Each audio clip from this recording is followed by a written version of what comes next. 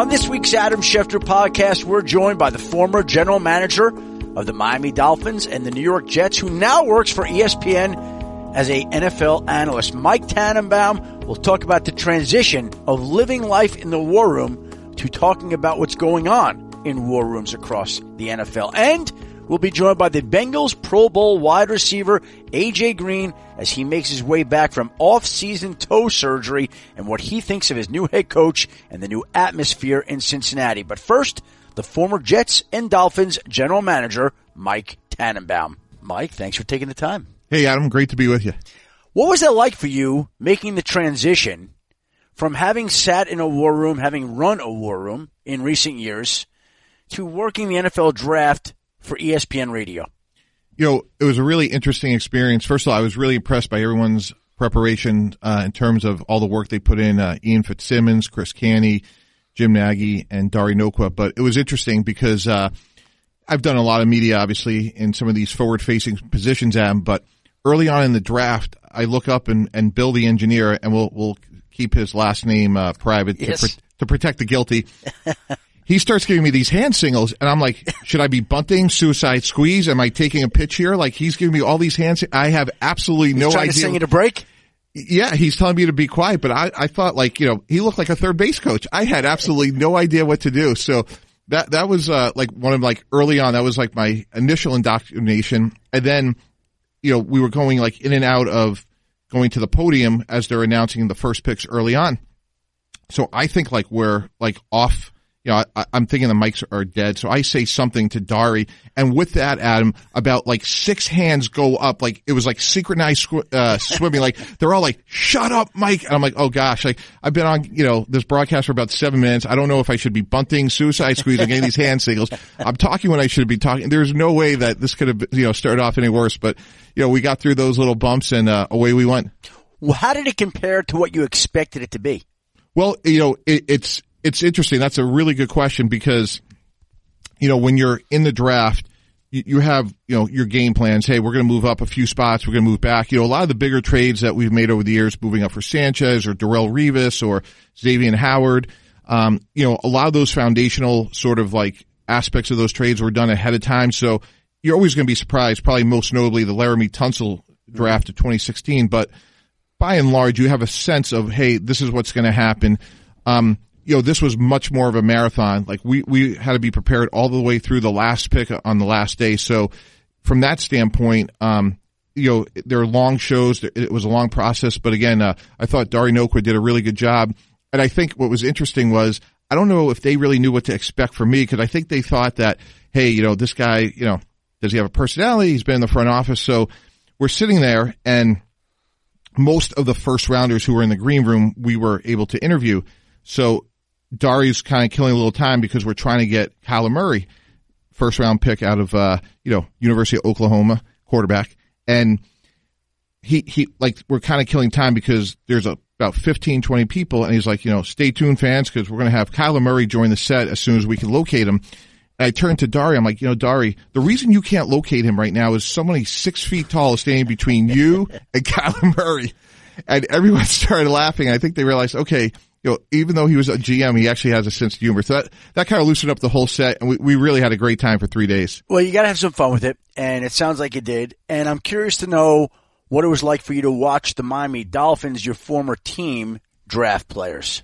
Yeah. You know, look, when you get to the positions that I've been very, very fortunate to have, it takes a lot of blood, sweat, and tears for many years, you know, to get to it. And to be candid, I actually had called Bill Polian earlier in the day to thank him for everything that he had done. And I just told him, like, I greatly admired what he had done for our sport, for the positions in front offices. You know, he's in the Hall of Fame where he should be. And I was just picking his brain because, you know, he had done a lot of media. And I said, you know, Bill, I have a lot of mixed emotions today because, you know, for 25 years I've been in the room and now, you know, I'm in a different position. And to be candid, I have some very mixed feelings. And he had a great line, as he usually does, Adam. He said, you know, Mike, you don't want those mixed feelings to go away because that means you cared, you worked hard to get there. And from a human nature standpoint, like, that's really healthy. And at some point, you should share that with your listeners. And I thought that was such a interesting insight. So to answer your question, of course, like, having been with those guys for so many years and, a lot of guys that I know really intimately, it was very surreal to, hear a Miami Dolphin pick, and not be part of it. And I just kept focusing on like, hey, Dan Quinn is a guy that I'm very close with, good friend, had a chance to represent him years ago. One of the many things that Dan Quinn taught me, Adam, was he's like, be where your feet are. And I think a lot of successful people live by that. So, I heard Christian Wilkins' name go off. Yep. And I was really concentrating on like, I'm going to try to do the best ESPN radio draft broadcast that I possibly can do. And that's really like where I try to put all my efforts and energy. But, when that pick, when they turned in the card, obviously it definitely resonated with me, from a personal standpoint. What was your assessment of the way your former Miami Dolphins team drafted? They took Christian Wilkins in the first round at pick number 13. In the third round, they took a guard from Wisconsin, Michael Dieter. In the fifth round, a linebacker from Wisconsin, a couple of Wisconsin kids, Andrew Van Ginkel. In the sixth round, Ohio State offensive tackle Isaiah Prince. Seventh round, Auburn fullback Chandler Cox. And in the seventh round, the Washington running back Myles Gaskin. What was your assessment of what your former team did there, Mike? Yeah, I really like Wilkins, just starting there, Adam. Like, if you go back all the way to Suffield Academy, like, he has really, really special sort of leadership, selflessness, authenticity. Like, people just rave about him. And I remember Coach Parcells, one of the lessons he always talked about was the great players have attributes you can't see and how they affect others.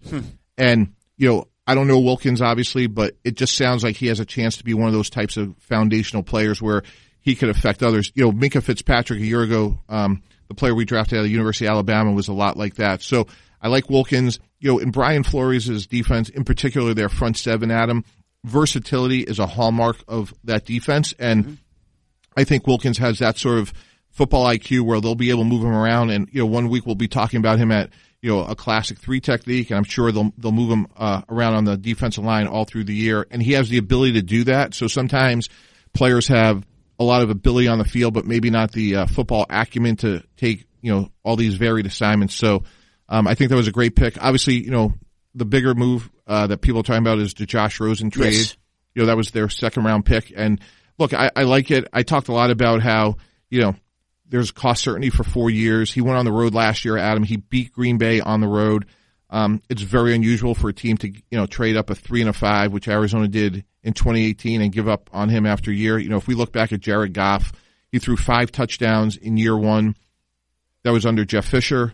They moved on from Jeff Fisher. Sean McVay came in. Goff threw 28 touchdowns in year 2 under Sean McVay. So I'm not saying that Rosen's going to take that sort of step forward, but Jim Caldwell, the associate head coach of the Dolphins, great coach, great person. I'm really interested to see how he develops under the Dolphin coaches. So I thought that was a really smart move. I like Dieter a lot. He's a tough, typical Wisconsin offensive lineman. He'll have a chance to come in and play right away. And then in terms of some of these later round guys, I think Gaskins is really interesting. He's a highly productive runner out of University of Washington. They have 2 good backs in Kalen Ballage and Kenyon Drake, but he's a physical guy. The big question for him, Adam, will be, what can he do in the kicking game? You bring up the Josh Rosen name and them trading their second round pick this year and a 5th round pick next year. There have been so much discussion about quote unquote tanking for Tua, looking ahead to the draft of 2020, how the Dolphins owner Stephen Ross covets the Alabama quarterback. How do you reconcile what they did this year? I know that they're not thinking of this necessarily, but how do you reconcile what they did this year in acquiring a quarterback like Josh Rosen with the idea that they want to land one of these top quarterbacks from the 2020 draft? Right. So, look, I know a lot's been said and written about this. Again, you don't have these positions like Brian Flores. Like, Brian Flores is an incredibly hardworking, competitive guy who has become an NFL head coach coming from, Brooklyn, New York, played at Boston College. Like, he's not going to go home at 4:00 on, Tuesdays in the fall and say, oh, we're not going to worry about this year. Like, it'll be the exact opposite. They're going to try to win every game possible. You want your program and you want the people in your building filled with smart, competitive people. That's, what pro football, that's the essence of sports. With that said, strategically, from a management standpoint, you do want to deploy assets in a strategic way where, certain years, be it from salary cap charges or accumulating picks, you feel like you may have different windows. So, here's what's so interesting about our sport. You go back a couple years ago, Philadelphia went from 15-2 to go up and get Carson Wentz. Yep. So I promise you, Adam, I promise you that if we're sitting here in February of 2020, two of the top three picks of those teams, we're not even talking about them right now. And it could or could not be the Dolphins. So, the hay's in the barn for the most part in terms of what the offseason brought in terms of picks, how they structure contracts. But now they're going to try to win as many games as possible. And I saw that firsthand when we got to the New York Jets in 1997, Coach Parcells, Coach Belichick, that foundation started with, hey, we're going to try to win as many games this year as possible because we want to establish a culture. And the 96 Jets had won one game. And easily it could have been like, hey, this is going to take a 5-year rebuild. We're not sure about Neil O'Donnell. And we won 9 games in 97, and we were in the AFC Championship game in the second year. And my point being is when a new coach comes in and he's trying to establish himself, there's no reason why you can't be competitive early. When we hired Adam Gase in 16 at the Dolphins, we went to the playoffs in year 1. So my point being is you can do that. You can be competitive and plan for the future at the same time. You are so intertwined with so many people in this division, right? Like the coach you work with in Miami is now the head coach of the New York Jets. You were with the Dolphins. You were with the Jets. You've been with Bill Belichick in the past, working in New York. What has it been like working for the Jets and the Dolphins, trying to take down the monster that is the New England Patriots? Yeah, I was always energized by it. Look, they've done, a historically great job by all accounts. There's no debating that. I always looked at it as a challenge and, be it, look, I guess my last win at the Dolphins was, that crazy ending, beating the Patriots and, we beat the Patriots in a road playoff game at the Jets. It's really hard, but I always took it as a challenge. Like the NFL is the essence of competition and the bar's high, and Coach Belichick and Tom Brady made that bar even higher. But if you want to be the best, you have to feel like, hey, like I want to compete at that level against them every day. And I just took it as an additional challenge. Like all these jobs come with additional challenges. And if you're in the AFC East, it's Tom Brady and Bill Belichick. And would you say that what they've done is as impressive as what any duo in NFL history has ever done? And when you put it up with what any duo in sports history ever has done? Yeah, I mean, it's certainly in the conversation. I mean, look, I think what's really remarkable is if you look at, let's say, the 01 Patriots, it looks so different. I mean, they even literally changed the field in Foxborough. It used to be a natural grass. They had, bigger players, especially, on defense. They've evolved so many different ways from, offensively, 2 tight ends, obviously, when they had Aaron Hernandez and Rob Gronkowski in their prime. Now, some of their receivers are small. They've kind of reinvented themselves so many times, but some of the very foundational pieces have remained. And I think the one guy that doesn't get the credit he deserves is a gentleman named Dante Scarnecchia. They're a longtime offensive line coach. It's remarkable how many guys can leave. Nate Solder leaves, Trent Brown leaves, and, this year it's going to be Isaiah Wynn. He's going to step up. He'll be the next guy. He got hurt last year, former first-round pick out of Georgia. And I think what's remarkable is while they've reinvented themselves in some ways, in a lot of ways, things have remained the same and constant. And I think one of the things people forget is, when be it Rosen or Fitzpatrick on an opening day, that's going to be game one. They're going against the Patriots who have been, hundreds and hundreds of reps. Same thing. Sam Darnold listening to Adam Gase in the headset. That's going to be game one on opening day. And they have such a built-in advantage because of the continuity and the reps, especially because the way the off-season program has been curtailed. So, they've earned that continuity, and it just makes the bar that much higher. You bring up Dante Scarnecchia. I've maintained all along that Nate Solder should have paid him commission. Trent Brown should have paid him commission. These guys got the highest paid offensive lineman deals in history in their respective free agent years. And Dante Scarnecchia, I think, is a huge reason why. You've brought up a lot of interesting names during the course of this conversation already. And one of the names you brought up was Laramie Tunsil. What do you remember about the night that he fell to you that nobody ever envisioned, that a guy who some people debated, talked about as a top 3 pick would fall to you, I believe, at number 13? Yes. What was that like? What do you remember about that? Yeah, I think, Chris Greer deserves a lot of credit, the general manager of the Dolphins. So it really goes back to February of that year, February 16, and we're sitting, so just to give you the context, we're sitting in the Crowne Plaza in Indianapolis, so you have 60 interviews. They're 15 minutes each. And at the time, the Tennessee Titans are on the clock. and everyone thought, okay, they're going to take Tunsil. They need an offensive tackle. Totally makes sense. And Chris was responsible for filling out the players we're going to interview. And I'm like, Chris, do we really need to interview Laremy Tunsil? Like, what are we doing here? Like, we have Brandon Albert at left tackle. We have a gazillion needs. We had just taken over. It was Chris, Adam, and I. I'm like, gosh, let's, can't we spend this 15 minutes, with somebody else? He's like, no, like, we got to be thorough, and you just never know. I'm like, all right. So, we interviewed him, and one of our really good scouts in Miami, a guy named Matt Winston, who's ironically Eric Winston's brother, the head of the NFLPA, it has a huge, huge future in personnel. Went into Mississippi, wrote some really good reports about his background, his character. We all felt really good about it, heading into the draft. And then really, like everybody else in America, Adam, we watched everything unfold in terms of, like, we saw the video.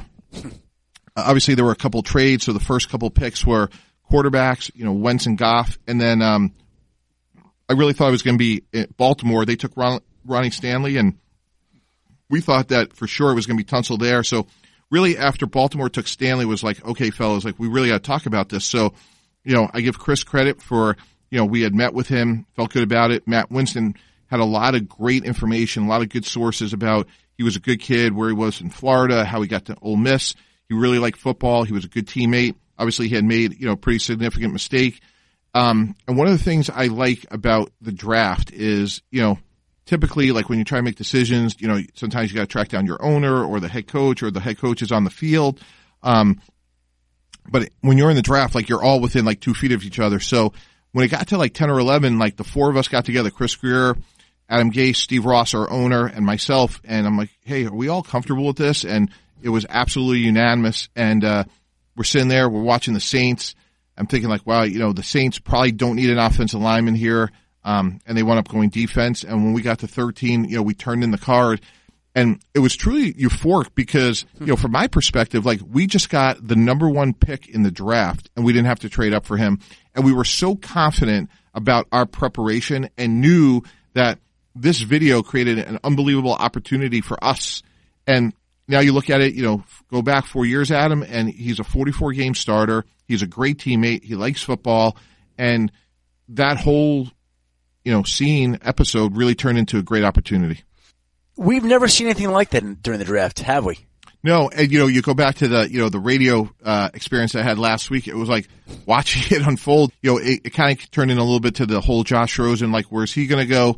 There were a couple other interesting storylines, but every draft seems to have a little bit of a story to it, but nothing to that degree.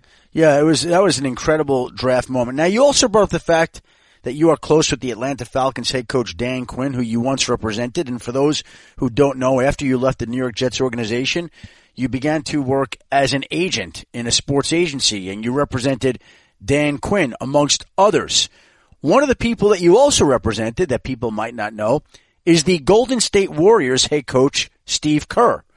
What did you learn from your time together with the Warriors head coach? Yeah, I was unbelievably privileged to represent Steve, and we spent really a year getting him ready to be a head coach. And a lot of people don't realize not only was Steve a Hall of Fame player, broadcaster, but he was also the general manager of the Phoenix Suns.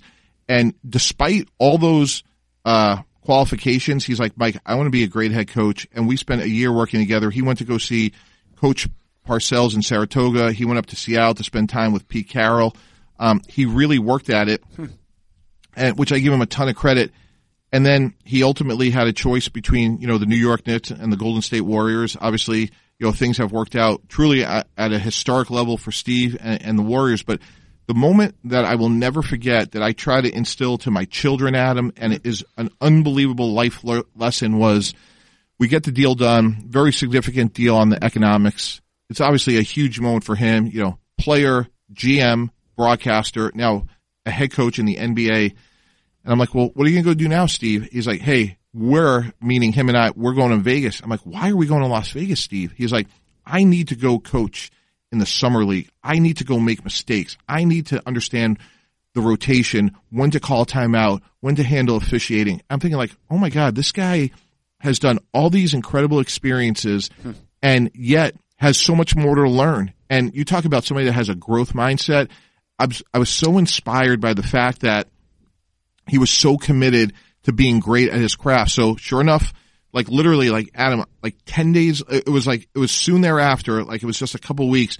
We flew to Las Vegas, and there I am. I'm sitting in the second row watching all this unfold, and he was like an active participant in the summer league. And I think that story has so much wisdom for all of us. Like, just when you think you know it all, like you don't. And the success they're having, look, they got great players. Everybody knows that. But I'm just telling you, like, Steve has a great mind. He can relate to people of all like varied walks of life, but it starts with him, and his bar is really high because he's never satisfied, in terms of what he knows. You mentioned the fact that he went to go meet with Bill Parcells, Pete Carroll. What does an NBA coach get out of meeting with a NFL head coach? Yeah, well, it was interesting. I'll never forget. He called me when he was going to the airport when he left Seattle, and the word he used, Adam, was authenticity. He talked about how, look, Pete's a remarkable guy. With Pete, it's about, three things: competition, competition, and competition. And I guess apparently the day he was there, all sorts of things were going on. I guess like they had some sort of like military people show up, and like there was just a lot of things going on in terms of competition, high energy, tempo. And, what Steve said to me was, he goes, I saw Pop coach. Obviously I saw Phil Jackson coach for years. He goes, but what I saw today, Mike, was I saw Pete Carroll be really comfortable in his own skin, high energy, high tempo. And I know, like, I'm going to be a good coach because I'm going to coach the way that's comfortable for me, Steve Kerr. And I said, Steve, one thing you got to be careful of is like, Pete, this is his fourth stop. New York Jets, New England Patriots, University of Southern California, and now the Seattle Seahawks. I'm like, there's a lot of, lessons he learned there that, you're seeing more of a finished product. So, just keep that in mind. Like, I was almost trying to like manage Steve's own expectations that all these jobs, there's huge learning curves. But he walked away really inspired and validated that he was going to go coach the Warriors in a method that was comfortable for him, like what he saw Pete Carroll do with the Seahawks. Do you still keep in contact with him now? I do. And he's really a remarkable guy. I'm so inspired by him, like, his humility. This is very public. So, a long time ago, his father was assassinated at the University of Beirut. He's been through a lot. His family believes in peace in the Middle East through education. And he's really just a remarkable guy. I'm very fortunate to be able to call him a friend. And, it's funny. I'm representing him, and yet, like, he's teaching me a lot more than I could have ever taught him. That's amazing, huh? Now, you've had an interesting career here, Mike, because you've gotten to work for the Jets and the Dolphins and go become an agent and go back to the NFL and now go into broadcasting. What do you envision your future to be like, being that you've done so many different things already? Yeah, I've been really fortunate. I've always tried to surround myself with people that are smarter than me, that can inspire me, that could teach me a lot. And, I'm really, very, very fortunate to get this opportunity here with ESPN. And I want to be as good as possible and hopefully try to elevate this role and show, the value in it. Look, nowadays everyone's so interested, not only, I don't know if it's because of fantasy football, but like everyone's always interested in, teams' moves from a salary cap standpoint or an evaluation standpoint or a team building standpoint. So I think there's a lot to talk about, and I'm really, I'm energized by the opportunity, invigorated by it. And again, kind of like what Coach Quinn would say, I want to be where my feet are and just do a great job, for ESPN and see if, we can make this role, a prominent one. And before I let you go, I want you to give me, in a curveball question, one surprising thing that's going to happen in the 2019 NFL season. It could be a team emerging. It could be a player who bursts onto the scene. It could be anything that you deem to be a surprise. What is going to surprise us about the 2019 NFL season? I think the Jacksonville Jaguars are going to represent the AFC in the Super Bowl. Why do we say that? Well, they have a Super Bowl winning quarterback. To me, it's amazing. Like, Nick Foles is a really good quarterback, but for a drop this year, they may have been in 2 Super Bowls in the last couple of years, and he's a really good player that I think it was a little bit of an underrated sort of move, if it can be at that position. And then I think they got arguably maybe the best pass rusher in the draft in Josh Allen to go along with, Ngakoue, Calais Campbell, Marcel Darius. They have a really good defense, and now I think, with a quarterback. The other thing is, like, when I've worked with defensive coaches in my career, someone like Rex Ryan, he always talked about, Adam, how what keeps a defensive coach up night is when a quarterback can make plays not only with his arm but with his feet. And Nick Foles is going to convert some third downs this year with his feet. That's just going to drive the opposing team crazy. And I don't think people realize he could have played college basketball. He's a great athlete. And let's face it, Blake Bortles has been an inconsistent player. And I think Foles, you're not going to be talking about Jacksonville and that front seven. You're going to be talking about them as a, whole team, because that offense is going to be vastly improved. And, you go back to, 2 years ago against, New England in the championship game. I think if Foles is the quarterback, he may make a play or two in the second half of that game that could put them in the Super Bowl. Well, it's interesting because Leonard Fournette has a lot to prove on the offensive side of football. They want to run the football with a guy like Leonard Fournette. I'm sure the Giants fans are very happy to hear that you think Josh Allen's going to be a great player. I'm sure they won't miss him in New York at all. And that defense was already pretty good, and they go get Zac Taylor in the second round, who many people pegged to the Jacksonville Jaguars with the 7th overall pick, and they wound up getting him with the 35th overall selection. So it looks like Jacksonville had a great draft to go along with a already formidable roster. So that's a pretty interesting pick there, Mike, the Jacksonville Jaguars for the Super Bowl. Well, yeah, and just to touch on a couple of things you said there, Adam, Doug Marrone, someone I was able to work with, he has a offensive line background. He played in the league. He's coached it. And Zac Taylor's going to be successful. Like, Doug won't let him fail, and he's driving up the road from Gainesville. So I thought that was an outstanding pick. And Josh Oliver, the third-round pick, the tight end from San Jose State, I think he may become, a little bit of the Zach Ertz for Foles there. So I thought they had an outstanding draft. It's a really talented team at all levels. And again, I think, we keep talking about the quarterback position and how, be it Josh Rosen, Sam Darnold, Daniel Jones, but Foles changing teams, I really think will make as much of a wave this year and be a transformative sort of acquisition for Jacksonville as any that had happened in the 2019 offseason. Mike, I've taken up way too much of your time already. I'm sure ESPN is going to be anxious to get you back onto the circuit. Thanks for the time today. Enjoy the continued adjustment to life in Bristol, Connecticut, and we appreciate making the time today. Thanks for having me. Joining us now, a repeat guest to the program, Bengals wide receiver A.J. Green, who joins us on behalf of Shamrock Farms Rockin' Protein. And A.J., I guess I need to start out with your toe injury. Last year, you missed 7 of the final 8 games, including the last 4. The one game you did play against Denver on December 2nd, 1 catch, 7 yards. How much of a problem was that toe at the end of the year, and where are we in the recovery from that injury? Yeah, it was tough, man. I heard it, I think, like week 4 or something like that, or 5 or whatever it was, and sat out for like 4 weeks and, try to let it heal. And it really didn't really heal, that great. It was still hurting, but I was like, I can push through that. I'll be fine, and I'll just get the surgery after the season. But I couldn't really push through, man. But fast forward to now, I feel great. I'm back running routes, so everything's back to normal. So you had surgery, though, correct? Yeah, I had surgery. Yeah, it was like a small surgery, so like to replace the ligaments, one little ligament under my toe. So it's good now. Like I said, man, it feels great. And you are expected to be ready for training camp. Is that a stretch, or is that right on track?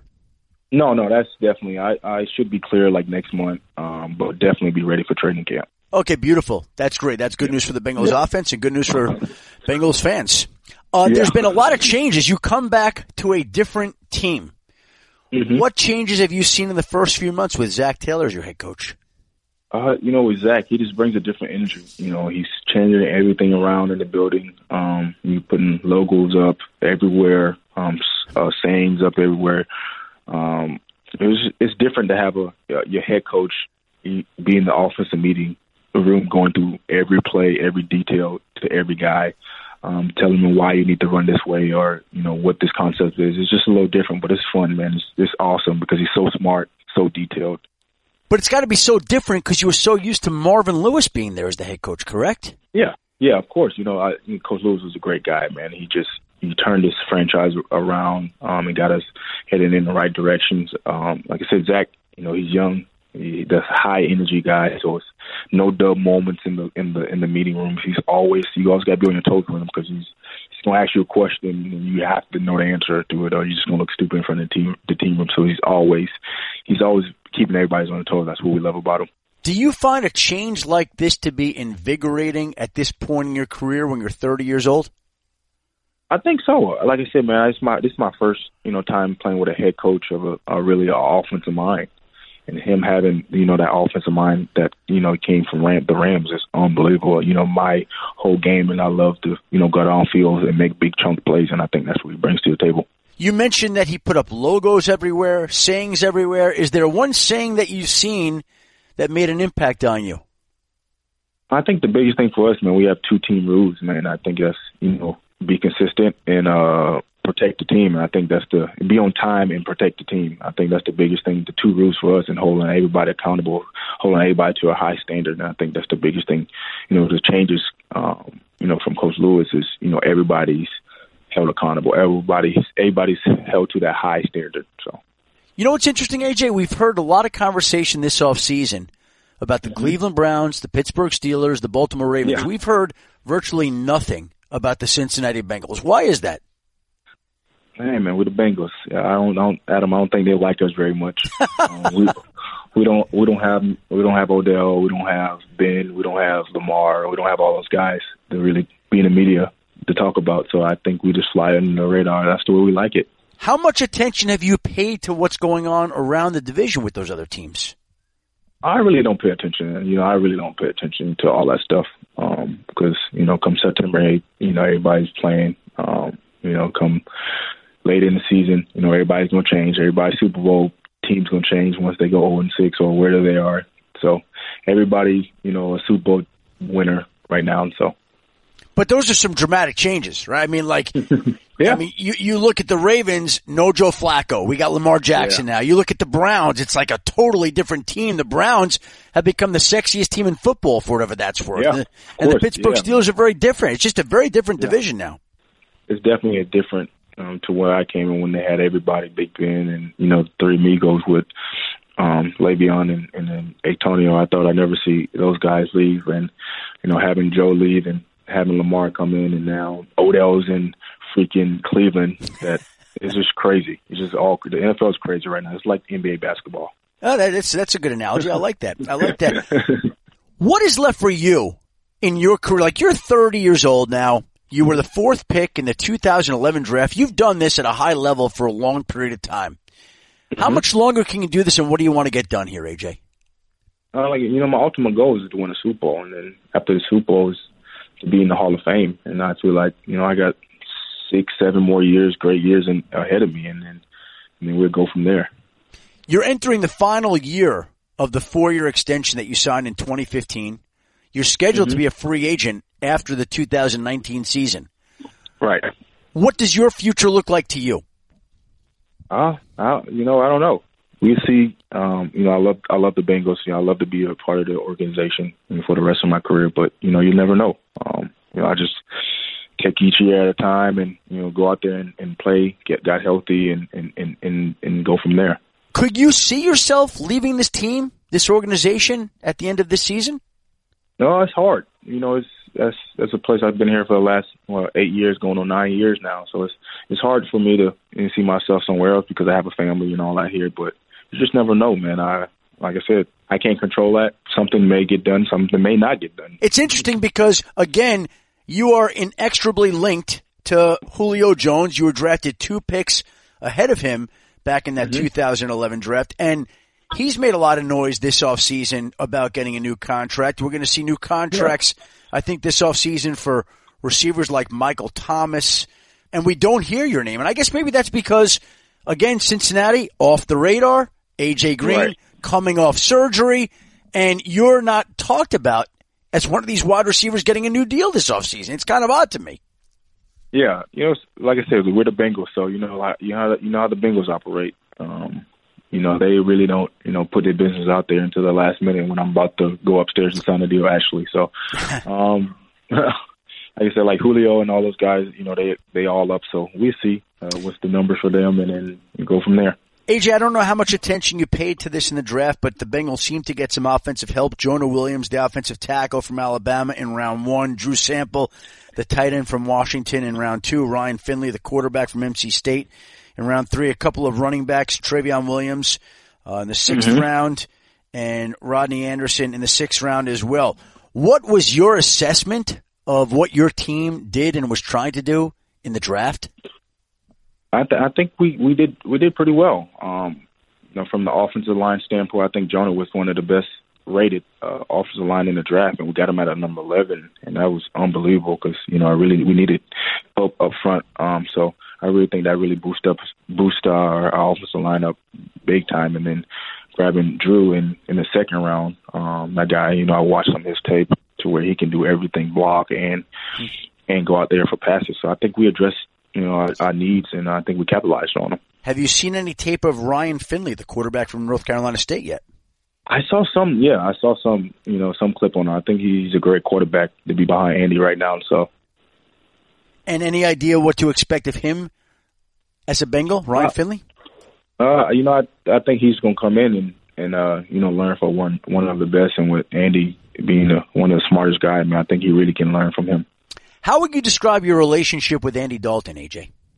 It's unbelievable. Like I said, it's just not football. Like I said, our wives work out together. Our kids are in the same class. So it's far more than football with Andy and I. And I think that's what makes us so great on the field. So. Oh, I didn't realize you guys were that close personally as well. Professionally, what is your assessment of Andy? Andy's a great quarterback. He gets a lot of flack. I think just the position in general. But he's a great quarterback, man. I think that we put the pieces around him and everybody does his job. I think we can go very far. AJ, you talk about a great quarterback. Give me a great cornerback that you go against, a guy that keeps you up at night when you're getting ready to face him. I think the biggest one is Patrick Peterson because I feel like he's the best corner to me personally. I think he's the best corner. What makes him the best? Because I think he's big, he's fast, he has great ball skills. When you have a corner who's have all those three, man, it's hard to beat them. And AJ, before we let you go, what makes Shamrock Farms Rockin' Protein a good shake? Rockin' Protein is, my go-to protein shake. I think the biggest thing for me is the taste. You don't get that chalky taste in your mouth after you drink it, and it don't fool you up to where you can't eat a meal right after it. So I think the biggest thing for me is the taste, and you can drink it while you're eating your meal. So when you're coming back from the toe surgery this year, we're gonna accredit it to the Shamrock Farms Rockin' Protein, correct? Yeah, of course. That's exactly what I thought. AJ, thank you very much for the time today. As always, you are welcome back on the podcast anytime. Love having you. Good luck this season and continued success. All right, thank you, Adam. Special thanks to the Bengals Pro Bowl wide receiver, A.J. Green, for taking some time to join us this week. And special thanks to ESPN colleague Mike Tannenbaum, the former general manager of the Miami Dolphins and New York Jets, as he transitions over to his new role in the media. And thank you for tuning in to another Adam Schefter podcast. Please join us again next week for another edition of the Adam Schefter podcast. Until then, have a great week, everybody.